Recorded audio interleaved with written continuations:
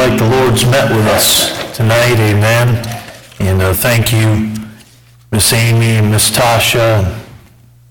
It seems like yesterday God brought the Deer family to us here at Loomis, and it isn't yesterday, it's a few years ago, and Miss Tasha, Eric stole her, amen, and you got that beautiful family, and of course Miss Amy, thank you so much. If you look at your Bibles there in Matthew chapter 22, Tommy's ready for preaching tonight, amen. You leave him alone, Brother Tim, amen. Don't you mess with him. You let him praise the Lord, amen, church? I love it when I hear Tommy. Tommy gets to moaning, amen. That's right, amen, amen. And look at verse number 35 and 36. It says, "Then one of them, which is a lawyer, asked him a question, tempting him, and saying, Master, which is the great commandment in the law?" Now, a lawyer in the Bible is not like it means today. A lawyer in the Bible was a master of the Old Testament law. They were someone that knew the Old Testament inside and out, someone that knew the law of God. And the Bible says here that the Pharisee was not asking out of an honest heart, not asking because he really wanted an answer. He was asking to tempt the Lord Jesus Christ. Yep. Can I say this? It's always a bad move to tempt God. All through his ministry, these religious Jews tried to catch Jesus in his word. And I will say this, it's awful hard to catch God in his words. Yep. Amen. You're not going to trip up God with a trick question. Amen.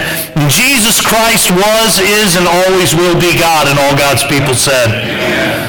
For even hereunto were ye called, Christ also suffered for us, leaving an example that ye should follow in his steps, who did no sin, neither was guile found in his mouth. 1 Peter 2:21 and 22. And so here the lawyer thought that he could silence Jesus with this question. And again, if you know Matthew chapter 22, and I know many of you do, there's three groups that tried to silence Jesus with three specific questions on three specific issues.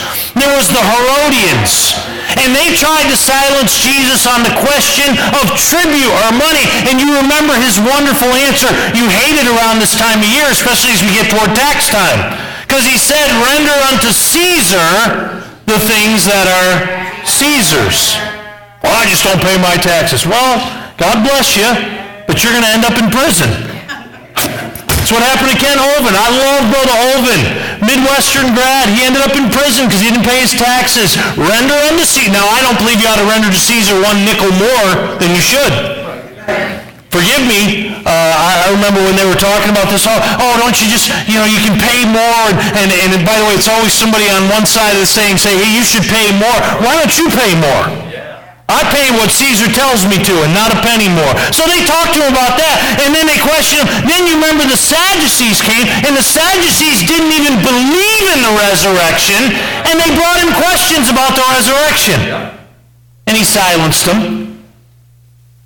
The Herodians, if you look at verse 22, it says, and when they had heard these words, they marveled and left him and went their way. When he answered the Sadducees, and you remember there was a story about a man who was married to a woman, and then he died, and he couldn't have any seed, so his brother came and married her, and she over and over and over again married into this family and never had any seed. Said, in the resurrection, whose wife is she going to be? And Jesus answered and said, look, in the resurrection, it's not going to be like that. We're going to be like the angels of heaven. And what does it say in verse 33? It says, and when the multitude heard this, they were astonished at his doctrine. And after unbelief and worldliness and rationalism had been defeated in debate, formalism came forward with its preoccupation with the law. And Jesus answered the Pharisees, didn't he? We read that passage. You know what it says in verse 46? I love this. It says, and no man was able to answer him a word, neither durst any man from that day forth ask him any more questions. But the lawyer's question remained to be answered. What is the greatest commandment? Now, the Lord didn't hesitate. Lord Jesus didn't say, let me think about that. I'll be honest with you, but there are times if somebody asks me a question, I said, I'd like to study that. I want to be thorough. But obviously, when you're God Almighty, you don't have to study that. Amen? And what did he say? He said in verse 37 through 39, thou shalt love the Lord thy God with all thy heart, with all thy soul, with all thy mind. This is the first and great commandment, and the second is like unto it, thou shalt love thy neighbor as thyself. Can I tell you this from just a personal perspective, but I believe it applies to you? I have no doubt in my mind that God loves me. None whatsoever. You know what the Bible says? It says, but God commendeth his love toward us, in that while we were yet sinners, hey, I qualify. I'm a sinner. Christ died for us. For God so loved the world that he gave his only begotten Son, that whosoever believeth on him should not perish, but have everlasting life. 1 John 4:10, love this verse. Herein is love, not that we love God, but that he loved us and sent his Son to be the propitiation for our sins. R.A. Torrey had a sermon on this verse entitled, The Greatest Sentence in the Bible. So the Bible clearly tells us of God's unconditional love for us. But ladies and gentlemen, though God's love for me is scripturally obvious and unquestioned, God's love for you is the same. To those who choose to live by faith, may I say this? We should love God too. It's what it says here, that the greatest commandment is that we love God with all our heart, with all our soul, with all our mind. Now, kind of the thought for this message tonight is a great sin in the local church. If I were to ask you, what would be a great sin within a local church? I think we'd get several answers, and by the way, all of them would have merit. If we could say, listen, murder is a horrible sin. It steals the life of somebody else.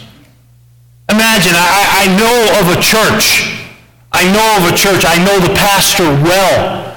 He took over a church where the pastor murdered a deacon.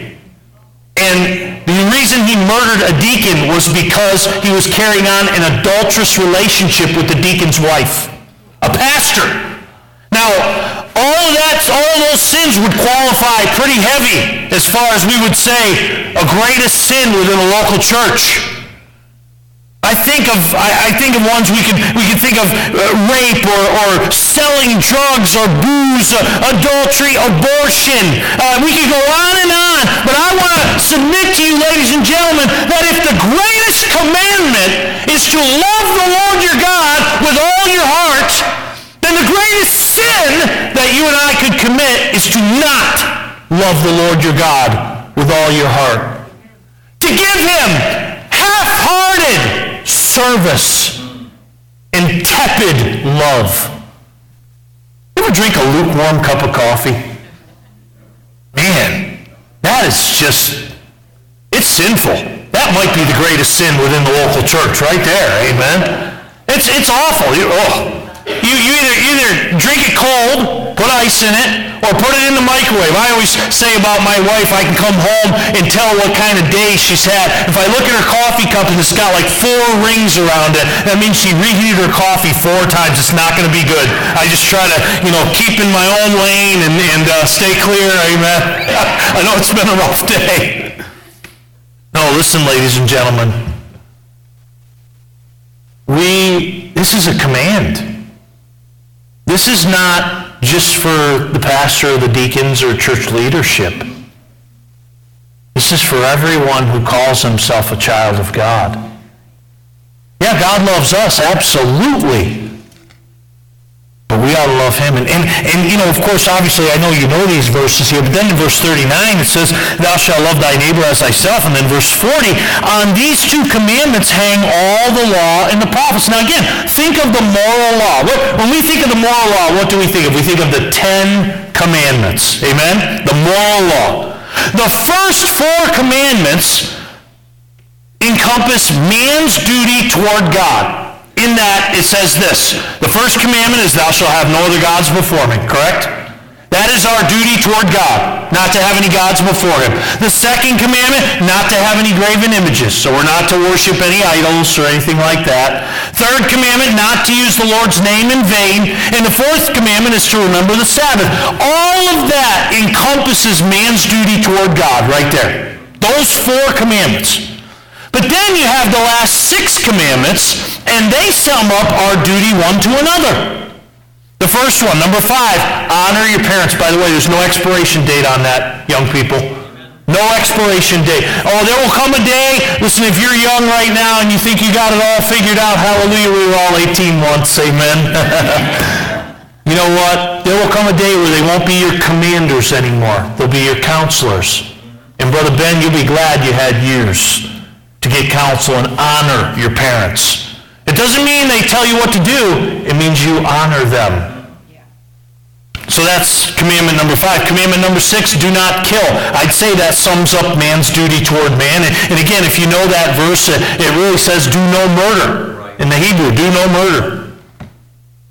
Then what's the next one? Thou shalt not commit adultery. Again, that's man's duty toward man. If you're married to a wife, I have no business with that woman. Amen. Then, it says the 8th commandment is thou shalt not steal. Taking what's not yours from somebody else. 9th commandment, thou shalt not commit false witness against thy neighbor. What's that? Lying. And then the last, and it's amazing how many of these commandments are summed up in the last one, and that's thou shalt not covet. If you don't covet your neighbor's wife, you won't commit adultery with her and you won't kill. It all started with coveting that which wasn't yours. And that's man's duty toward man. And that's why it says here, on these 2 commandments hang all the law and the prophets. If you'll just love God like you're supposed to, you won't have any graven images. You won't use his name in vain. You'll remember the Sabbath. Amen. You won't have any other gods before him. If you'll just love your neighbor as yourself, you'll honor your parents. You'll not kill. You'll not commit adultery. You'll not steal. You'll not lie. You'll not covet. And so it's just amazing when you think about this. Why is it so important that we love God supremely? Well, if we don't, then I don't really believe that anything else, spiritually speaking, really matters. See, what do you mean by that, Pastor? Well, we'll look at a couple passages, and then I'll get into the outline. It's a simple outline tonight. But go with me to 1 Corinthians chapter 13, please. This chapter is often read at weddings. It is the love chapter. It's a great chapter of the Word of God. The word in the King James is charity, beautiful word. It means love. I want you to notice something just in the first few verses here. We don't have time to read them all, but 1 Corinthians 13, it says, though I speak with the tongues of men and angels. Boy, that would be something, wouldn't it? And have not what? Charity. Or love.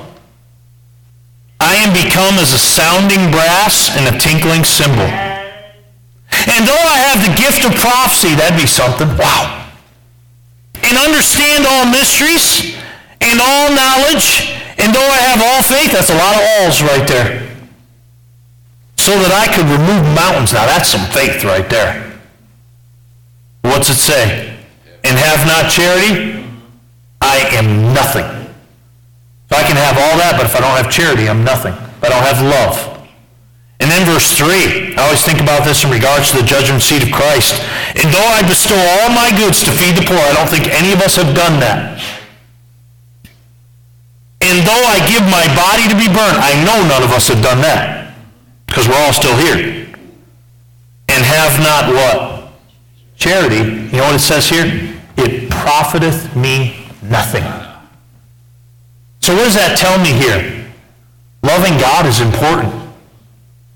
Loving God is to be the motivator for what I do. See, sometimes I think especially of my own children. My children, I remember when my son Eric was born out in Connecticut. We were at Harvest Baptist Church. He was born, and the next Saturday, we had him in the buggy, Brother Jim, out door knocking in May. So literally, that kid was out ministering. We gave him a set of tithing envelopes when he was born, amen, and my kids, they've just been raised in church. Eric, Luke, and Cody have been raised in church. If they're not careful, they can serve God without loving God. Church family, if you're not careful, come on now, you see where I'm going? You can serve God, and we need servants. We need faithful servants. We need Sunday school teachers. We need helpers. We need people for free Bibles. We need people in the choir. All the other ministries we're going to talk about coming up here in this next month and a half. Yes, we need faithful people, but we need people who do it because they love God.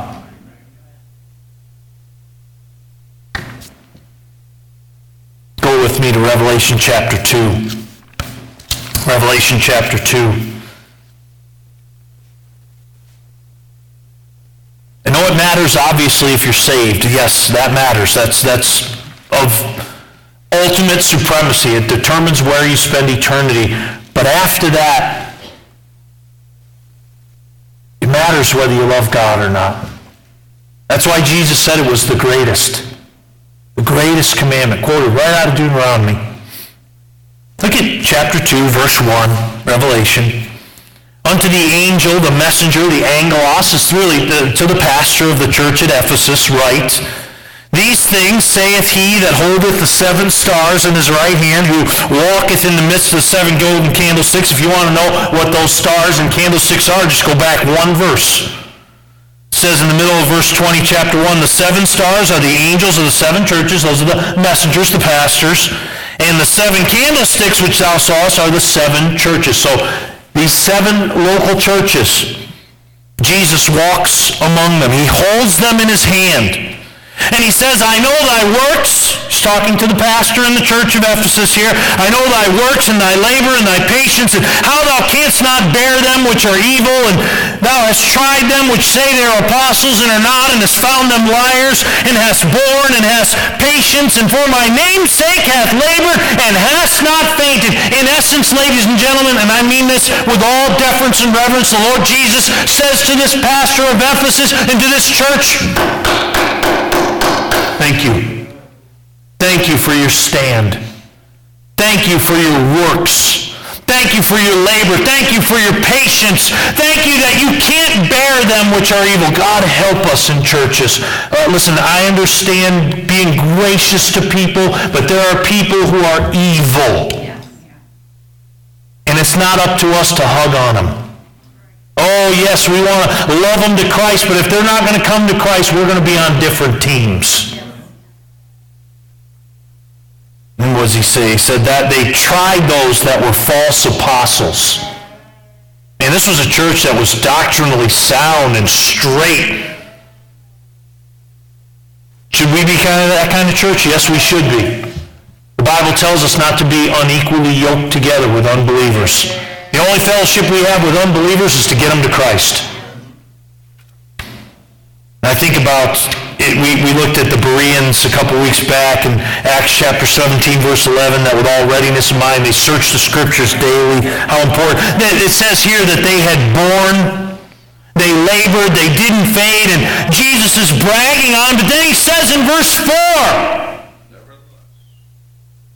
I have somewhat against thee. And I think if we can put that in our modern vernacular, he said, you're doing so many things right, and I thank you for it, but there's one really important thing that you need to get straightened out. Right, Tommy? See? That's how I know I'm preaching good. When kids fall asleep, adults stay awake, and Tommy gets to humming back there. Amen?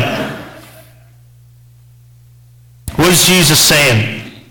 What's he saying to this pastor, to this church? He says, in essence, you know what he's saying? You don't love me like you used to. Those of us that got saved as adults, remember what that was like? When you talk about, it's good for me. The Bible talks about in Hebrews 10:32, call to remembrance the former days which you were illuminated. And I go back and I think about me with my hair down to here. And I think about driving to work. I had a 45-minute drive to work. And my faith at that time was just so real. And not that it's not real now, it's even more real now. But that I kid you not, you can think whatever you want of me, amen. I used to drive to work, and I would buckle the Lord Jesus Christ in the passenger seat. I would buckle that, I had a Jeep Wrangler, and I would buckle that seat, and this is the days before, so you see somebody talking now, you pull up to an intersection, you see somebody talking, you know they're talking through the Bluetooth, or they got that little earpiece or something. If they pulled up to me and saw me talking, they went, ooh, and sped off, amen, because I was talking to nobody, amen. They thought I had an imaginary friend, amen. My faith was just so pure at the time, Lord, I just want to talk to you, like I know you're really here. Remember what that was like, Christian? When you wanted to tell everybody you could about Jesus, about this Jesus that saved your soul and was changing your life, and then you cooled off a little bit.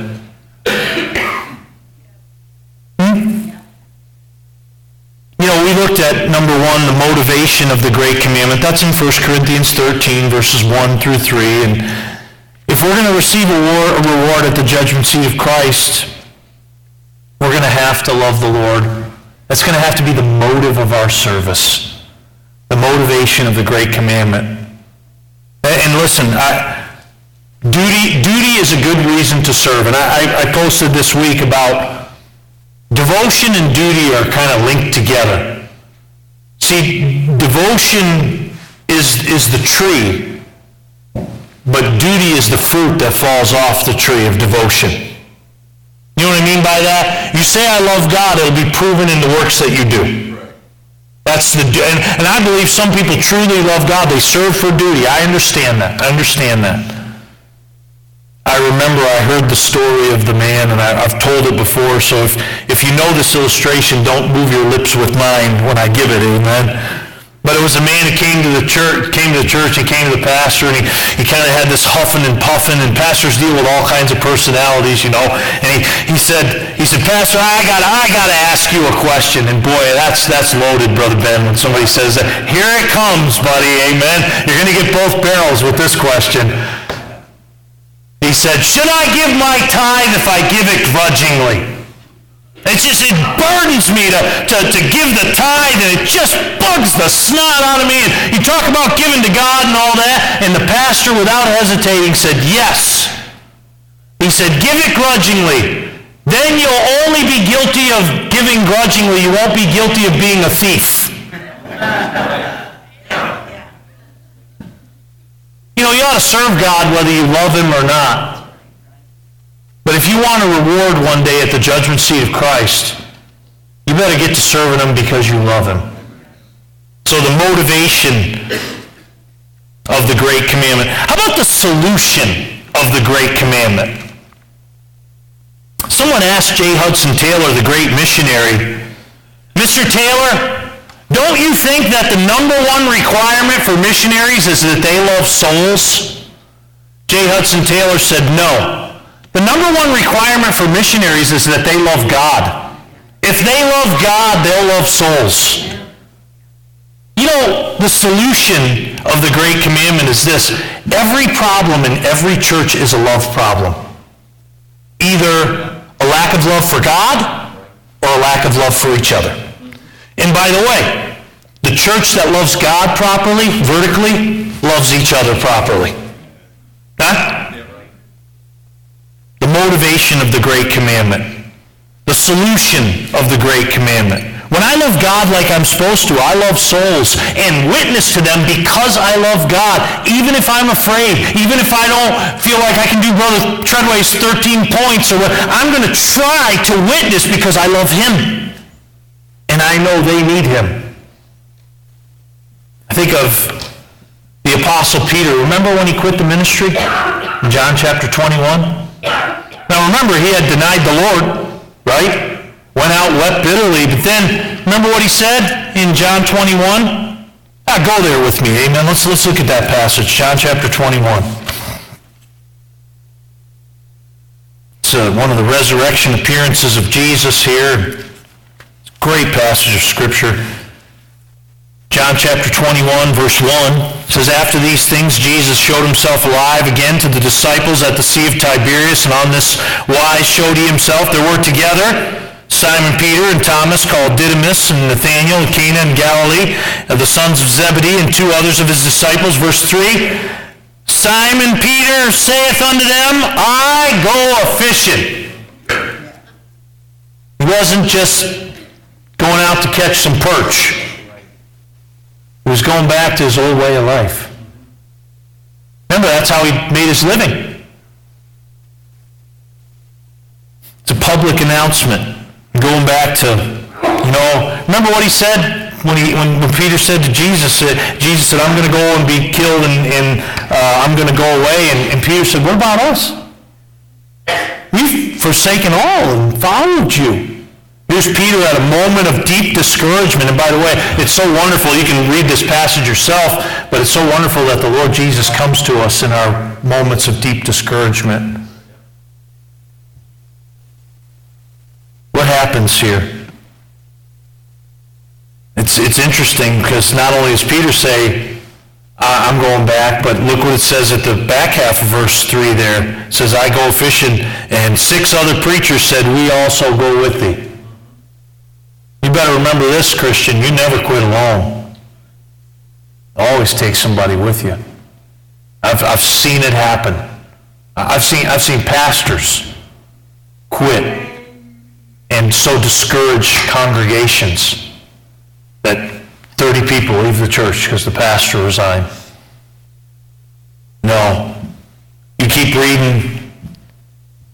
It says there that they went into the ship. I love this. And immediately in that night they caught nothing. And I tell you this, you get out of God's will and you are in for fruitlessness. It's actually wonderful. It's a way God cares and chastens. Says no. And just think about it. Peter was an experienced fisherman. James and John. That's what they did for a living. You could see literally God saying, okay, fish, move over to the left. Everybody to the left. Here comes the hook. Amen. They're just looking at each other. Cross-eyed. Okay, everybody over to this side. Amen. And then you know what happened. The Lord Jesus calls to them and they say, it's the Lord. And you remember what happened if you look at verse 15. After Jesus feeds them, and it says, so when they had dined, Jesus saith to Simon Peter, Simon, son of Jonas, lovest thou me more than these? There's always been some theological debate. What's he talking about? Is he talking about the food they just ate? Is he talking about the disciples? Amen. Do you love me more than these? Well, whatever it is. Remember, by the way, it was Peter was the one who said, I'm ready to go with thee both into prison and death. And how many times did he deny the Lord? And so Jesus asks him 3 times in verse 15, 16, and 17, lovest thou me? Say, why did Peter quit the ministry? I'll tell you why. Because he just got out of love with Jesus. He just forgot. You say, could that really happen? It happens all the time. You know how I know it happens all the time? Because I've been out of love for the Lord. Don't look at me like you're visitors from heaven tonight, amen? The only thing holding up your halos is your horns, amen? Yeah. No, you've fallen out of love with the Lord. Hey, think about your Bible time. Think about your prayer time. Why do you do it? Oh, I got to check off that box. Pastor might ask me. My kids, Dad might ask me if I read my Bible today. That's not in love with the Lord. That's in fear of Dad.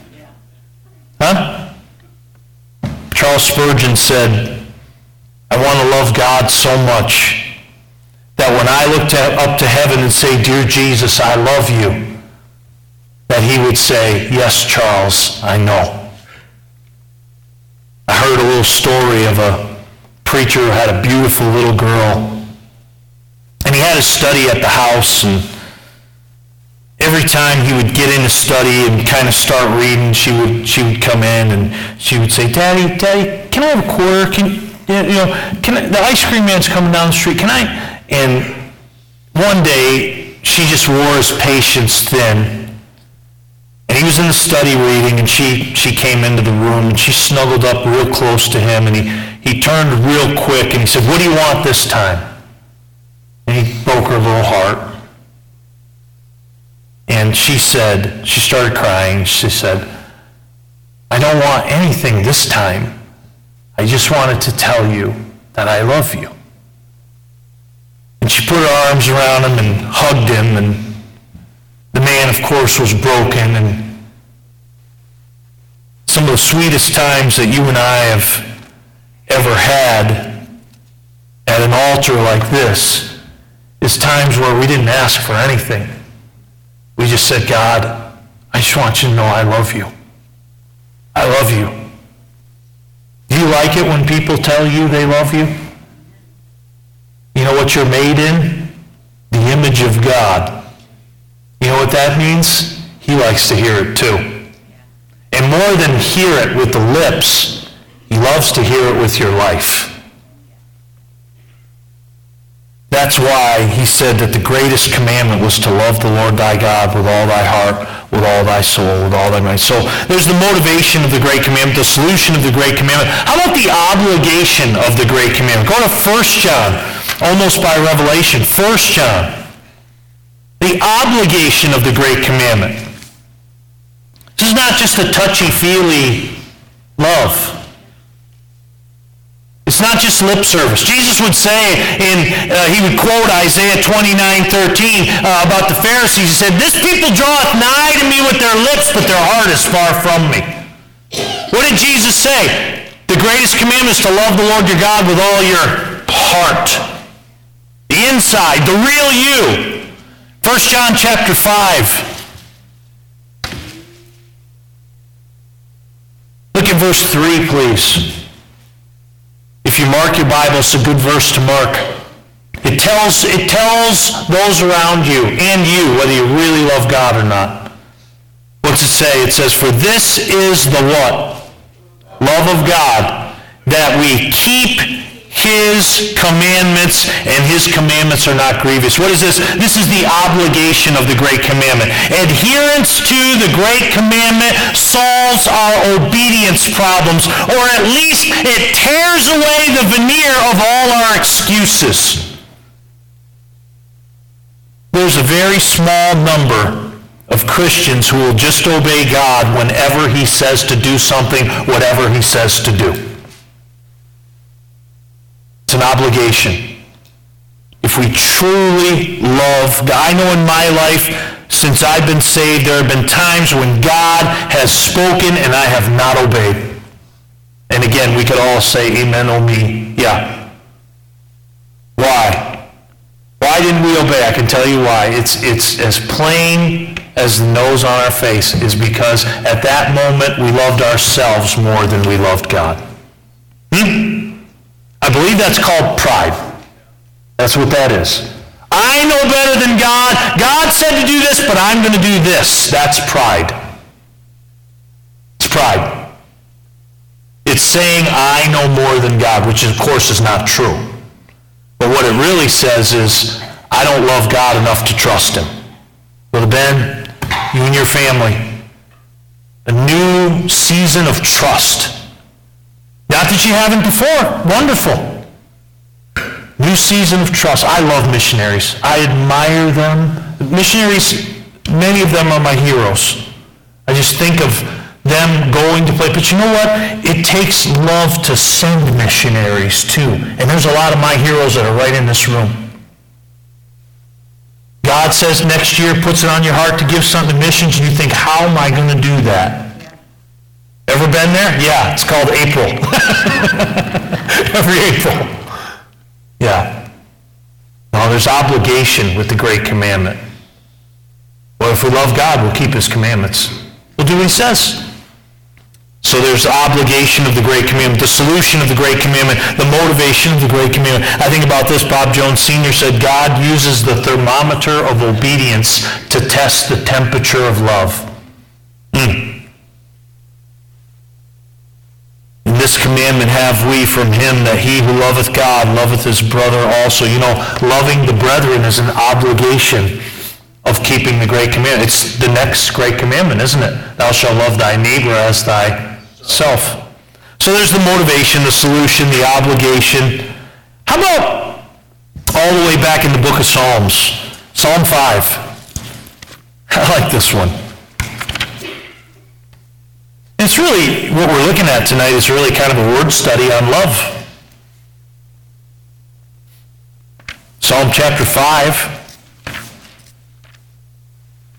And try to steer clear from Psalms this year. I don't mean that in a bad way, but I preached 41 messages out of Psalms last year. Amen. Chapter 5, if you look at verse number 11. So there's the motivation of the Great Commandment, the solution of the Great Commandment, the obligation of the Great Commandment. How about the jubilation of the Great Commandment? Verse 11, chapter 5. But let all those that put their trust in thee, what? Rejoice. Let them ever shout for joy, because thou defendest them. Let them also that what? Love thy name be what? Be joyful in thee. Forgive me, you don't have to walk around like an idiot, like a fool. I'm just joyful. No, but I tell you this, there's far too many Christians that look like they've been baptized in pickle juice and sucking on lemons. There's no joy. Listen to me. If there's no joy in your life, ask yourself why, and I'll give you the answers, because you don't love the Lord like you should. It tells us right here, let them that love thy name be joyful in thee. When I love the Lord like I should, joy is a byproduct. It's a byproduct. The jubilation of the Great Commandment. How about this one? We're in Psalms. Go to Psalm 97. Psalm 97. Oh, the theological liberals, they don't like this verse. But it's in there. They don't like a lot of verses that are in there, actually. A lot of miracles. So we have the motivation, the solution, the obligation, the jubilation of the Great Commandment. How about Psalm 97, verse 10? How about the indignation of the Great Commandment? What's that? Well, it says, ye that love the Lord, what? Hate evil. Hate evil. That's what it says. Ye that love the Lord, hate evil.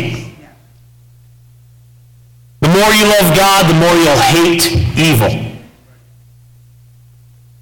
God hates sin. Why? Because it cost him his son. Amen? And you know what? Listen, I don't hate sinners, but I hate sin and I hate evil. I hate what it does. Why? If I love the Lord like I should, ye that love the Lord, hate evil. It's a pendulum swing. If you love the Lord, you've got to hate evil too. And then, lastly, in Revelation 2:4, we already read it, we see the communication of the Great Commandment. Nevertheless, I have somewhat against thee, because thou hast left thy first love. Anybody besides me remember when you fell in love? Oh, back in, Brother Merrill's day, it was when they had school in the caves, amen? Hallelujah. No, I mean actually on the cave walls, amen? Carrie and I lived 650 miles away from each other. She lived in Newport News, Virginia, and I lived in Westfield, Massachusetts, and man, I thought I would die. I mean, we talked on Sunday nights, and we owned Ma Bell. I'm telling you. This is that when long distance is part of your cell phone plan now. It wasn't then, I can tell you that. And we just be on the phone for hours, and I just remember I was so looking forward to Sunday night, just hearing her voice, and we would write each other letters and get a letter in the mail. And I guess I just say this in regards to the communication of the Great Commandment, that true love wants to keep in touch. It wants to communicate with the object of the love.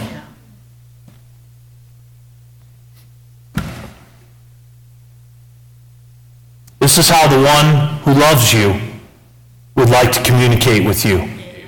He has written a letter for you.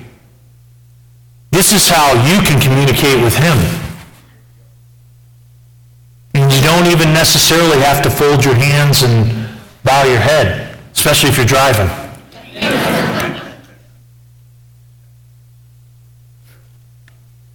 You know, if we love him, we'll want to hear from him. And the reason why we get so off on our Bible reading, come on, you know where I'm going, is we don't love him like we should. The reason why our prayer time is rote and dutiful and just hollow is because we just don't love talking to him. Say, how do you know, Pastor? I've been there. Listen, I've been there this year already. God help us to love him. We ought to love God. The greatest sin you and I can commit is to not love the Lord God with all our heart, with all our soul, with all our mind. How can we love God like we should? Well, in Revelation 2:5 it tells us, repent. You got to admit it. Listen, not for me, not for going to the altar, though I'm not opposed to that. I think that's wonderful. But if you haven't loved God like you should, you just got to admit it. You got to fess up to God. You know, I'm not talking about comparing yourself to anybody else. You know these points that we've just made. You know whether you truly love God or not. Whether your Bible time is precious to you or not. Whether your prayer time is precious. Whether you're walking in obedience to the commandments of Christ. How can we love God like we should? Be filled with the Holy Spirit. Ask God to fill you. See, you have all of the Holy Spirit that you're going to have. You got him when you got saved. The question is, does he have all of you? Galatians 5:16 or 22, I think 22 and 23 says the fruit of the Spirit is love. Fruit of the Spirit is love. Fruit of the Spirit is love. Just an obvious part of the fruit of the Spirit is love, that you love God. Be filled with the Spirit. Pray and get answers to prayer. Psalm 116:1 says, I love the Lord because he hath heard my voice and my supplication. Hey, you get answers to prayer, you'll love the Father who answers. And then read your Bible. Just be in your Bible. Love this book. We love him because he first. Well, where do we hear that? Right here. We read about his love for us. We read about the cross. Listen, read those crucifixion accounts. You want to get to loving God. Read those crucifixion accounts. Read today. I was so blessed at the beginning of morning service reading our passage out of 1 Thessalonians chapter 4 on the rapture. It's going to happen one of these days, Brother Jim.